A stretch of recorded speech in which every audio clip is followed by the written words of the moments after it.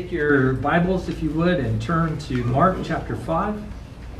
Now I'm gonna play. And let's hear God's word. Mark 5:1.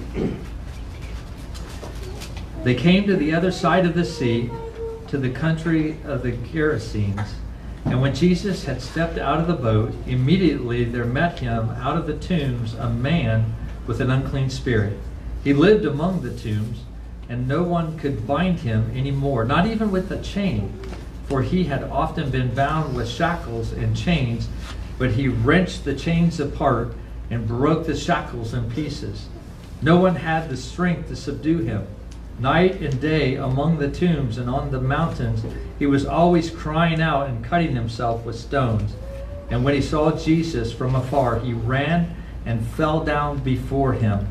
And crying out with a loud voice, he said, "What have you to do with me, Jesus, Son of the Most High God?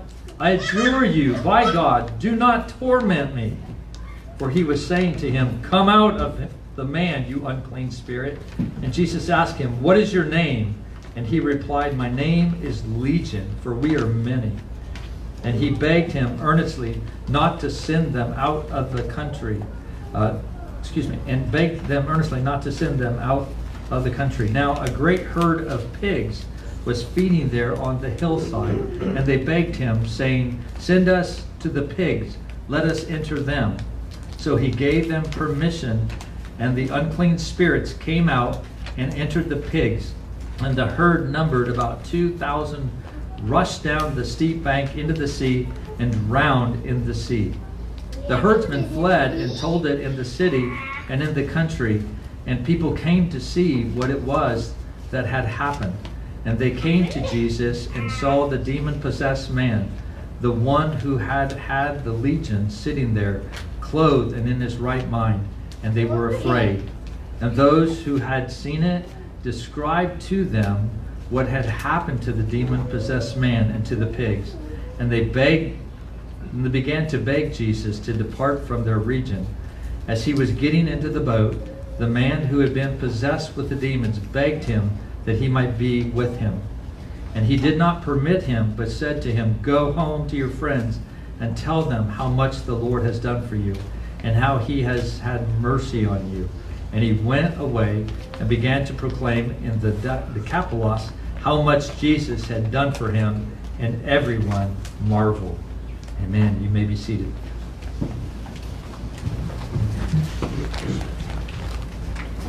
Let's pray.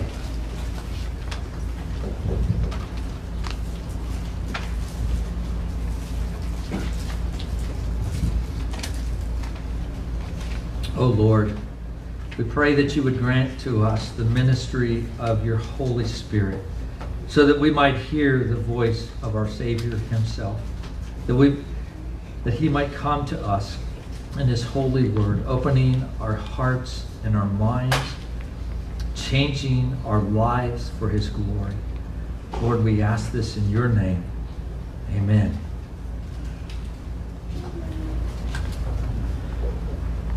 Have you ever had one of those weeks where you went from one difficult circumstance to another, to another, to another, and to another, and by the end of the week, you're just exhausted?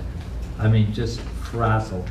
Well, if you do, then you probably have a little bit of empathy this morning for what Jesus and the disciples were going through. If I might just take a bit, and we might slow down and sort of put ourselves into those shoes. We weren't there, but from the things we read in Scripture, we sort of get a sense of what they were going through.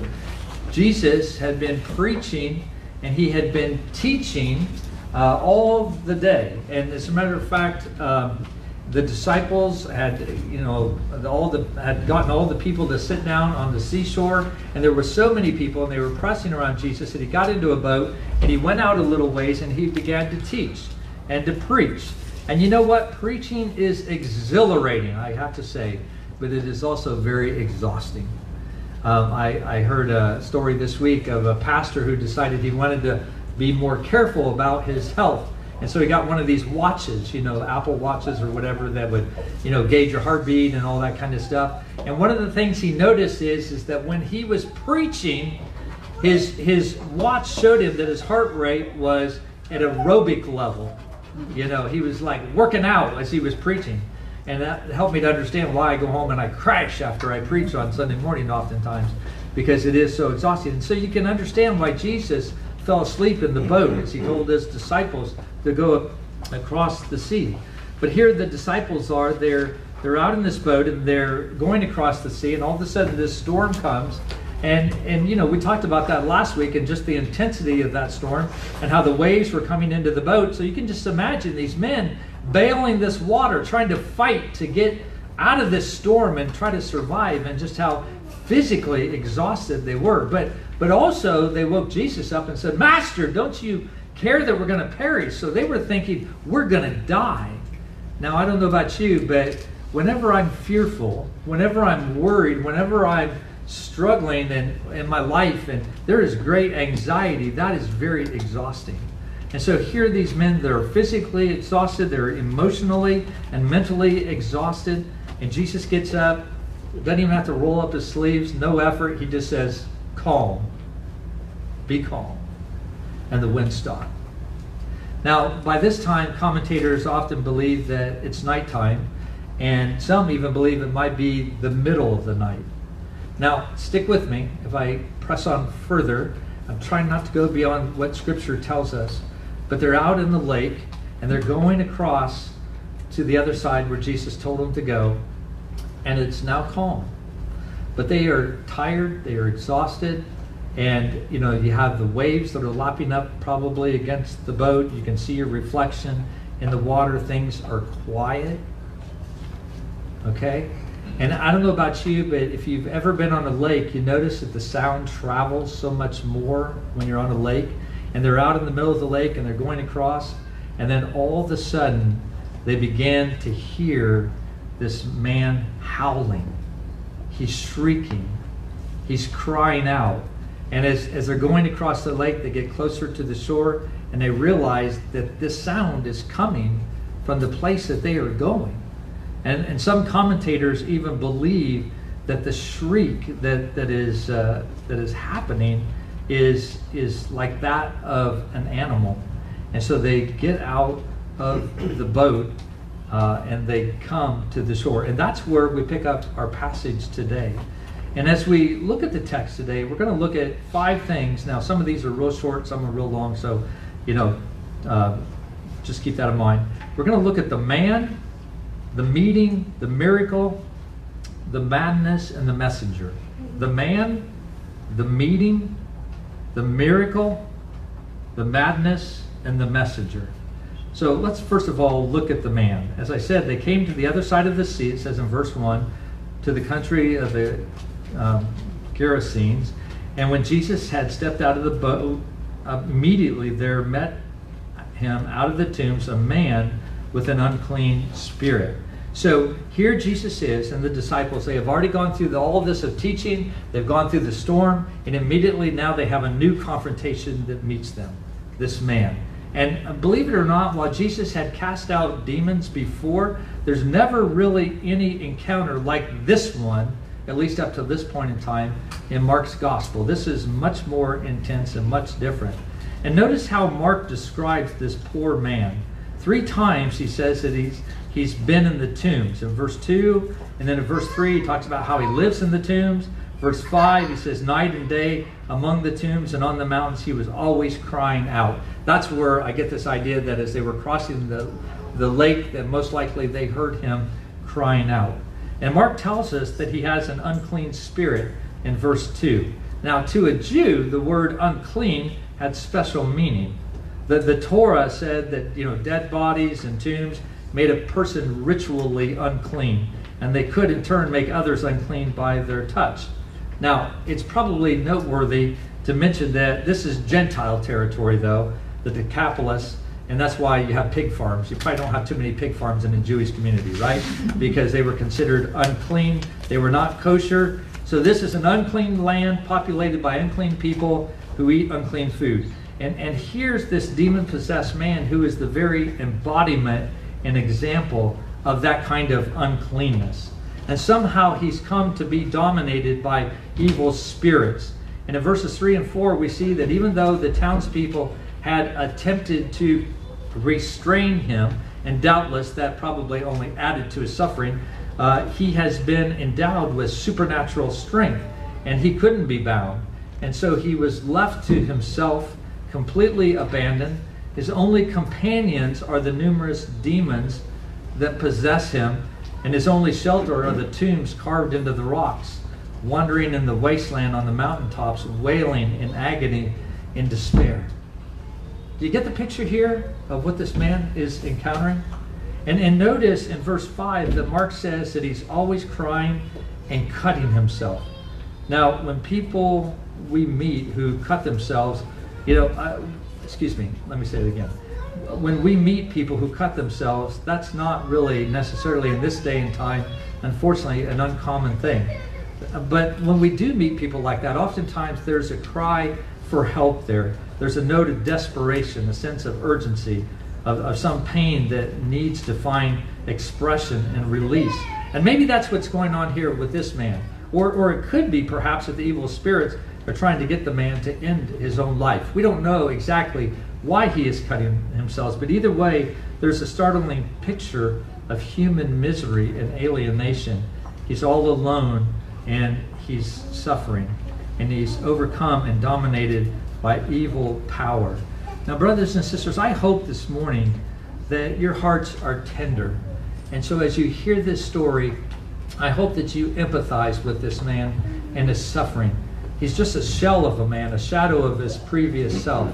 And the reason I say that is because, we are surrounded by people all day long who are people that struggle with these things.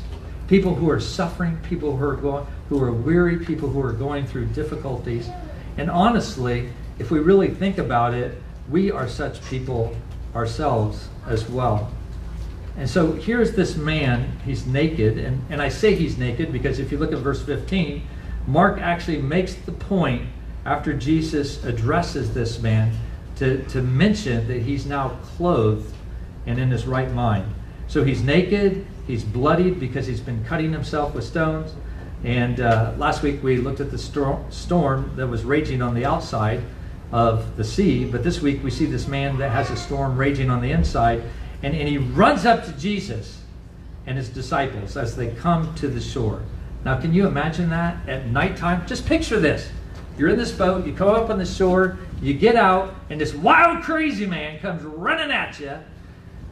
Now, it would be interesting to see what the disciples did. That would be interesting to be there, wouldn't it? But anyway, before we continue, I want us just to think about this a minute.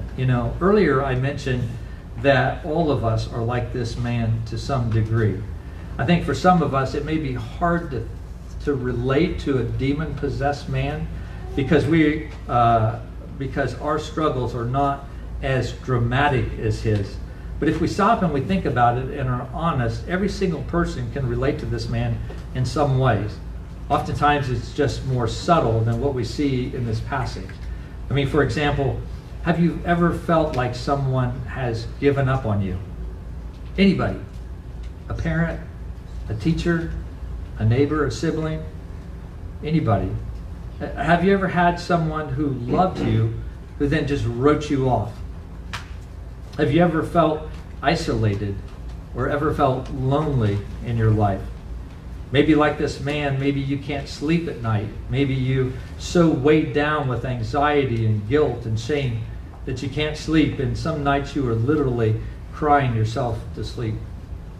Maybe like this man, you've been tormented. Maybe you're addicted to something and it feels like that's such a part of the fabric of who you are that you couldn't think about living without it. And it feels like death to you as you are addicted to this thing, whatever it may be. Or maybe you're filled with self-hatred, so much so that you inflict pain upon yourself. Maybe you don't allow yourself to eat. Maybe you starve your body in order to get yourself to look a certain way. Or maybe like this man, you're filled with inner chaos and you're filled with fear and worry and rage. Sometimes it seems like those things are controlling you more than anything else, and you can't shut it off no matter how hard you try. And as we consider this passage, I want you to ask yourself, what do you bring into this room this morning with you? What are you wrestling with? What is tormenting you? What is consuming your thoughts? Maybe much like the dark clouds that cover the sun. What dark thoughts are keeping you from seeing the blessings of God in your life? You see, we're closer to this man than we initially think we are. Because this man is a picture of mankind apart from the grace of God. And if you're here this morning and you're not a Christian, the same power that was at work in this man's soul is the very power that is at work in your life today. I know that because Ephesians 2 talks about that and says, and you were dead in the trespasses and sins in which you once walked, following the course of this world, following the prince of the power of the air, the spirit that is now at work in the sons of disobedience. And so that's the same power that worked in you. And Satan has only one rule for your life. Please yourself. Do whatever you want, whatever satisfies you, which you might think, well, that doesn't sound so bad, Pastor Rick. I can live with that. But what Satan doesn't tell you is the outcome of a life like that, an outcome of the life of service to him, the isolation and the pain and the emptiness and the bitterness towards others, the destructive thoughts or the torment of your soul.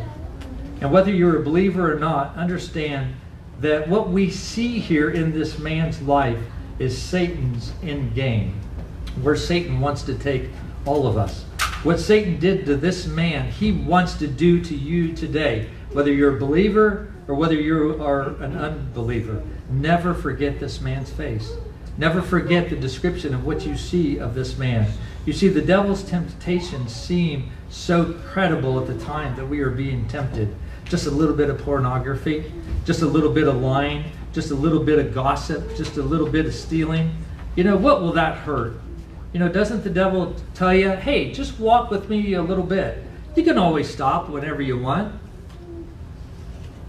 You see, this man is a picture of what the devil really wants to do to you.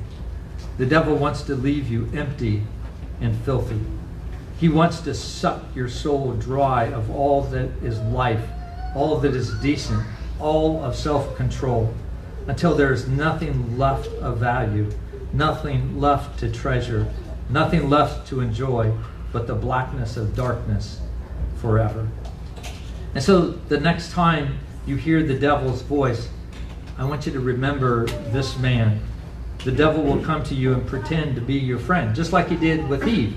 He came to Eve and he promised that she would be like God. But that's not really what Satan wanted for Eve or for Adam himself.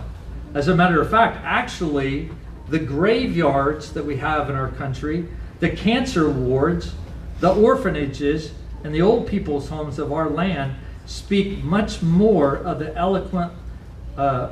speak more eloquently of the devil's real end game that he wants. That's what he wants for us. Death, sickness, isolation, all of those things. The devil knows that his days are numbered and he is under God's judgment, and so he wants to take us down with him to the place where he will be, a place where there is friendlessness and hopelessness and lifelessness forever. And so remember, when the devil tempts you, he is wanting to waste your soul. And so take a long, hard look at your life and the temptations that assault you and ask yourself, is that what you want for your destiny? If your answer is no, then you need to be serious about putting sin to death, because sin will either kill you or you will kill it. There's no middle ground for the life of the believer. And if we're honest, we will see, brothers and sisters, that we are like that man. We are a mess. But friends, Jesus is not afraid of your mess. Jesus is not afraid of your brokenness or your sin. He doesn't matter how ugly or sick or disgusting or entrenched in sin you might be in your heart. Jesus doesn't run away from you. He runs towards you. And that brings us to our second point, the meeting, in verse 2. You see, in Jesus there is hope. He is the King who announces the coming of his kingdom and the power of his rule over those things who will to come. Look at verse 2. He says that when Jesus had stepped out of the boat, immediately there met him out of the tombs a man with an unclean spirit. Now, that word met, we quickly could just skip right by.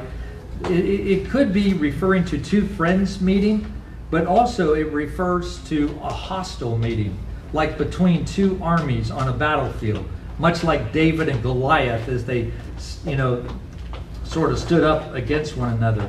We have here in this passage, the prince of darkness meets the son of heaven, the captain of salvation. And the demon-possessed man being so strong that no one can bind him. I mean, he snapped his chains, kids, like Hercules. It was just like breaking twigs. It wasn't hard at all. And yet, when the forces of darkness and the forces of light meet, what does the man do? You see, kids? He fell down at Jesus' feet. And when he saw Jesus from afar, verse 6, he ran and fell down before him. And crying out with a loud voice, he said, "What have you to do with me, Jesus, Son of the Most High God? I adjure you, by God, do not torment me." For he was saying to him, "Come out of the man, you unclean spirit." You see, this reminds me of the account when the Philistines came and they captured the Ark of the Covenant. Do you remember that? And they took it back to their hometown, and they took it into their temple, to their god Dagon, and they put the Ark of the Temple there before Dagon, and then they left. And when they came back in the morning, what happened, kids? Remember, Dagon was face down before the Ark of the Covenant to show the greatness of our God. And that's what we see here as this man comes and he meets Jesus. Jesus not only moves towards us in our sin and pursues us, but in his pursuit, he is the victorious king. And I hope you see that in your struggle, brothers and sisters, with sin. That Jesus squares off with evil because he who is in you is greater than he who is in the world. And Jesus comes to us in our bondage to sin to confront the evil that seeks to master and dominate and destroy us. See, you can never be too bad for Jesus or too far beyond his power to reach and to deliver you. And so that's the meeting. But then after that comes the miracle. Jesus doesn't just stop there, but he goes on. And what's you have to notice here in these next verses is the difference between the way that Jesus found the man and the way that Jesus left the man. You know, the man is a wretched mess, but Jesus speaks to the demon in verse 8, "Come out of the man, you unclean spirit." And Jesus asked him, "What is your name?" And he replied, "My name is Legion, for we are many." Now, a Roman legion is probably what they're making reference here to. And a Roman legion was about 6,000 foot soldiers with about 120 horsemen, as well as technical personnel. So there were thousands of people in a legion. And it probably isn't that he's using that term so much as a technical term to talk about the precise number, as much as simply to give an indication of how utterly overwhelmed this man was by unclean spirits or demons. His personality and psyche had come under that kind of influence and occupation in his life. And so the demons, seeing the greatness of Jesus, begged him, "Please don't cast us out. Don't send us out into the country, but put us into these 2,000 pigs." And so Jesus grants their wish, and the demons leave the man. They go into the pigs. They run down the hillside and jump into the sea, and they're killed. Now, you might wonder, why pigs? Why pigs? Well, it's really a tangible picture of judgment and of freedom.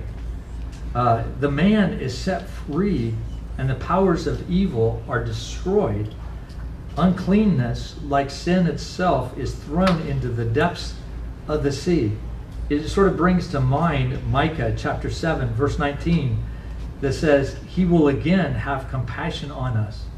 He will tread our iniquities underfoot. You will cast all our sins into the depths of the sea." And if you're here this morning and you're a believer, that's exactly where your sins are.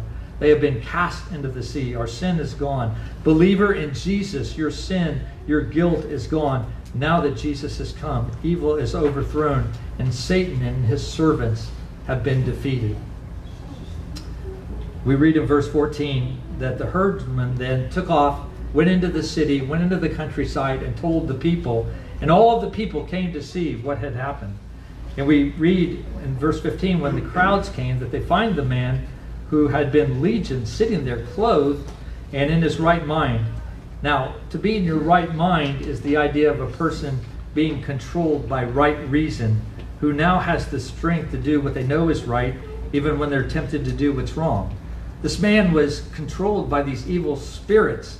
That was, his nature, but Christ has set him free so that he now could be in his right mind. So this man is free. The bondage has been broken.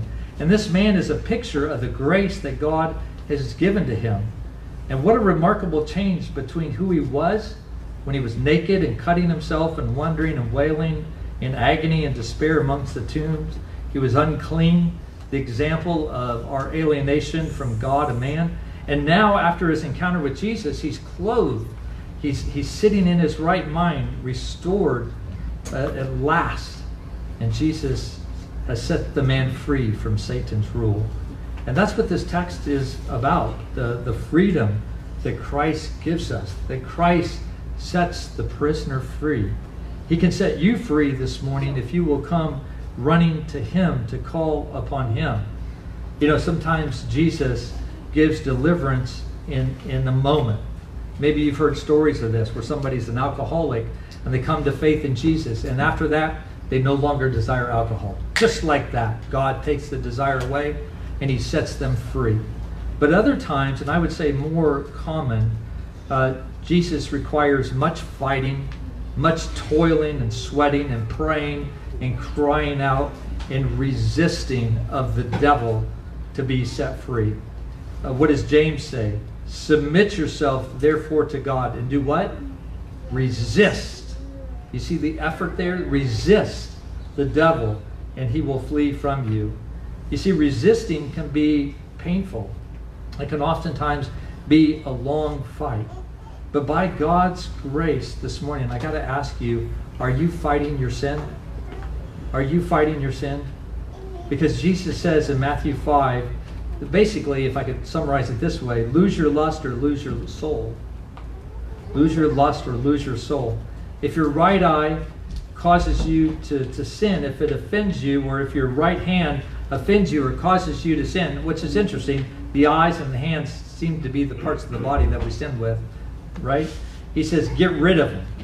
And of course, while Jesus is not speaking literally, and preachers always try to make that point, right? Like they're trying to protect God from what he said. I think we've got to be careful not to do that too much. I mean, he is not speaking literally, but listen to this. He is speaking radically. He is speaking radically.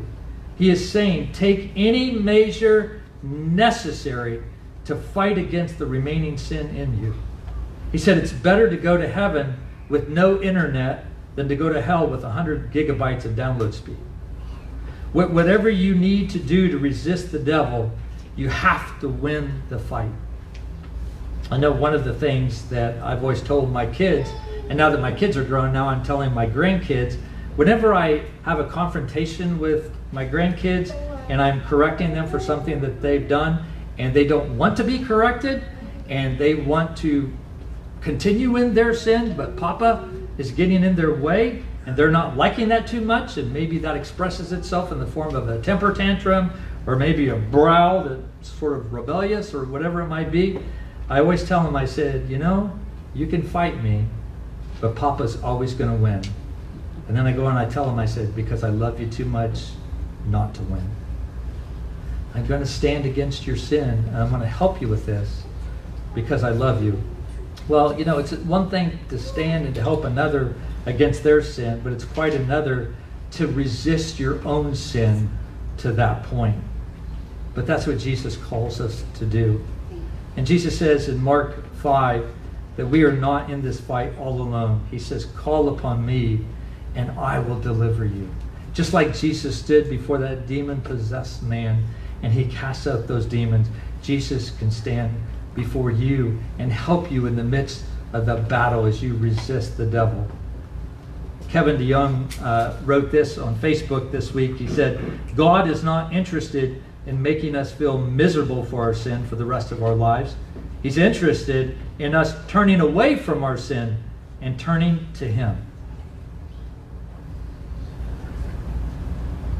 Now maybe you're here this morning and you realize that sin is your master. If so, Jesus is calling you to turn to Him. He's a much better master. Jesus says, I can break the power of canceled sin. Turn to me and I will take your sins away. And then finally, or not finally, but next we see the madness. After Jesus is setting this man free, He does this great miracle. Then notice that the crowds come back, and in verses 16 and 17 it says, and those who had seen it described to them what had happened to the demon-possessed man and to the pigs, and they began to beg Jesus to depart from their regions. Now, Sinclair Ferguson points out, he said, you would think that this man is wreaking havoc, right, all over the community. He's bound by chains. There's probably a reason they were doing that. He's up in the mountains howling like a wild animal. He's living amongst the tombs. You got to know that that would affect the community at large. And so you would think that as they see this man sitting there healed, restored, in his right mind, that they might want to throw a party, that they might want to celebrate that. But that's not what happens if you look at this passage. They're not happy about it. In fact, they're very upset at Jesus and what has transpired here, and so they ask Him to leave. They don't really want Jesus around. For sure, the demon-possessed man had caused them all sorts of grief, I'm sure. But you can see that they seem to be even more afraid of this man now that he has been restored than when he was alienated and he's broken. And honestly, they're even more afraid of the one who rescued him. Because when Jesus sets us free, He calls us to walk in freedom, serving Him. And when Jesus does that, brothers and sisters, He oftentimes shakes up the status quo. I mean, He took demons and He cast them into 2,000 pigs. And while we oftentimes want to be set free from our sin, people don't always want Jesus Himself, because Jesus demands too much. These people didn't like the cost of following Jesus. Jesus came and 2,000 pigs died. They valued their pigs more than the saving power of the Son of God. And they were frightened when they really met God. They wanted Him out of their region and out of their lives. And brothers and sisters, we can have that same temptation, that we want a safe religion. We don't want to view God for who He is. Maybe we will obey God to a certain point, but beyond that, where He's asking real sacrifice, where He's asking us to go to places that we don't understand, but that our reason tells us that we don't want to go, that we sometimes might wrestle with that. It's a bit the way that C.S. Lewis describes Aslan, the great lion. Remember when Lucy asked, what did she ask? Is he a tame lion? And what was the answer that she got? Of course not. He's not a tame lion. But sometimes, don't we oftentimes look at God that way, that He is a tame God? And I'll tell you what, I see that in my own heart, in my own life, when I read things in the Bible, particularly in the Old Testament, but even in the New Testament, that I think, really, God, you did that? And it just is beyond me, and I don't always understand, because His ways are much higher than my ways, and I don't always understand those things. But sometimes I want God to be nice and neat and in a package and in a box and in a way that I can explain Him. But sometimes God works in ways that go beyond what I understand. And you can be here this morning and you can seek to avoid Jesus all you want, but the reality is He is the Lord of heaven and earth, and one day every person will stand before Him and give account of their lives to Him. And when you stand before Him, do you want to stand before Him as your Savior or as your judge? There's no refuge from the Son. There is only refuge in the Son. And so blessed is the man who comes and takes refuge in Him. And so finally we come to the messenger in verses 19 through 20. While the crowds are begging Jesus to go away, this man actually is begging to go with Jesus. There's a desire of the heart of this man to be with Jesus. And that's the desire of every new believer, is it not? To want to be with Jesus. And one of the marks that grace has broken into your life and has set you free is that you want nothing so much as to be with Jesus. That's when you see the real work of grace in your heart, when you want to be with Jesus. So let me ask you this morning, do you want to be with Jesus? Do you enjoy being with him? Do you enjoy being in his word and under his word? Do you enjoy his presence in prayer? Do you enjoy singing praises to him and worshiping him? Does the thought of heaven excite you? Not because of what you get in heaven, but because of who is in heaven. That you long to be there, to be with Jesus. This is the true test of saving religion. And this man has it. But the question is do we have that this morning? Well, look at verse 19. Notice Jesus won't permit him to join his group, but he instead tells the man, go home to your friends and tell them how much the Lord has done for you and how he has had mercy on you. And so the man does. The man had a testimony to share, and Jesus told him to go and to share it. And I wonder, does that describe you this morning? Or have you forgotten what Christ has done for you? Have you forgotten the appalling cost of mercy to Christ and the wonderful gift that he has given to you? Brothers and sisters, God forgive us that we are not hungrier to share the gospel with other people. We need, I think, at times to ask God to make him our first love once again. You remember how John wrote to the church of Laodicea, and he said, you have forgotten your first love. And then he said, remember therefore from where you have fallen. Repent and do the works you did at first. You see, our problem is not that we don't love Christ. Our problem is that we don't love Christ solely. That he is our first and our only love. You see, we have lots of interests and lots of loves that distract us from Christ and being with him. But as we are reminded that we are like the demon-possessed man, alienated, naked, wounded, living amongst the tombs and the dead bodies, and we recount the miracle of salvation we received as the king squared off with Satan at the cross. And at the cross, like Legion, Jesus is naked and crying out. Like Legion, Jesus is abandoned and lonely. His friends and his followers have deserted him. Even his own Father has deserted him. And like Legion, Jesus gets cut open and is bleeding on the cross. Like Legion, Jesus ends up outside the city amongst the tombs, that we might be free, brothers and sisters. That we might free to share the testimony with a lost and a dying world. Let's bow our heads and meditate upon God's word this morning.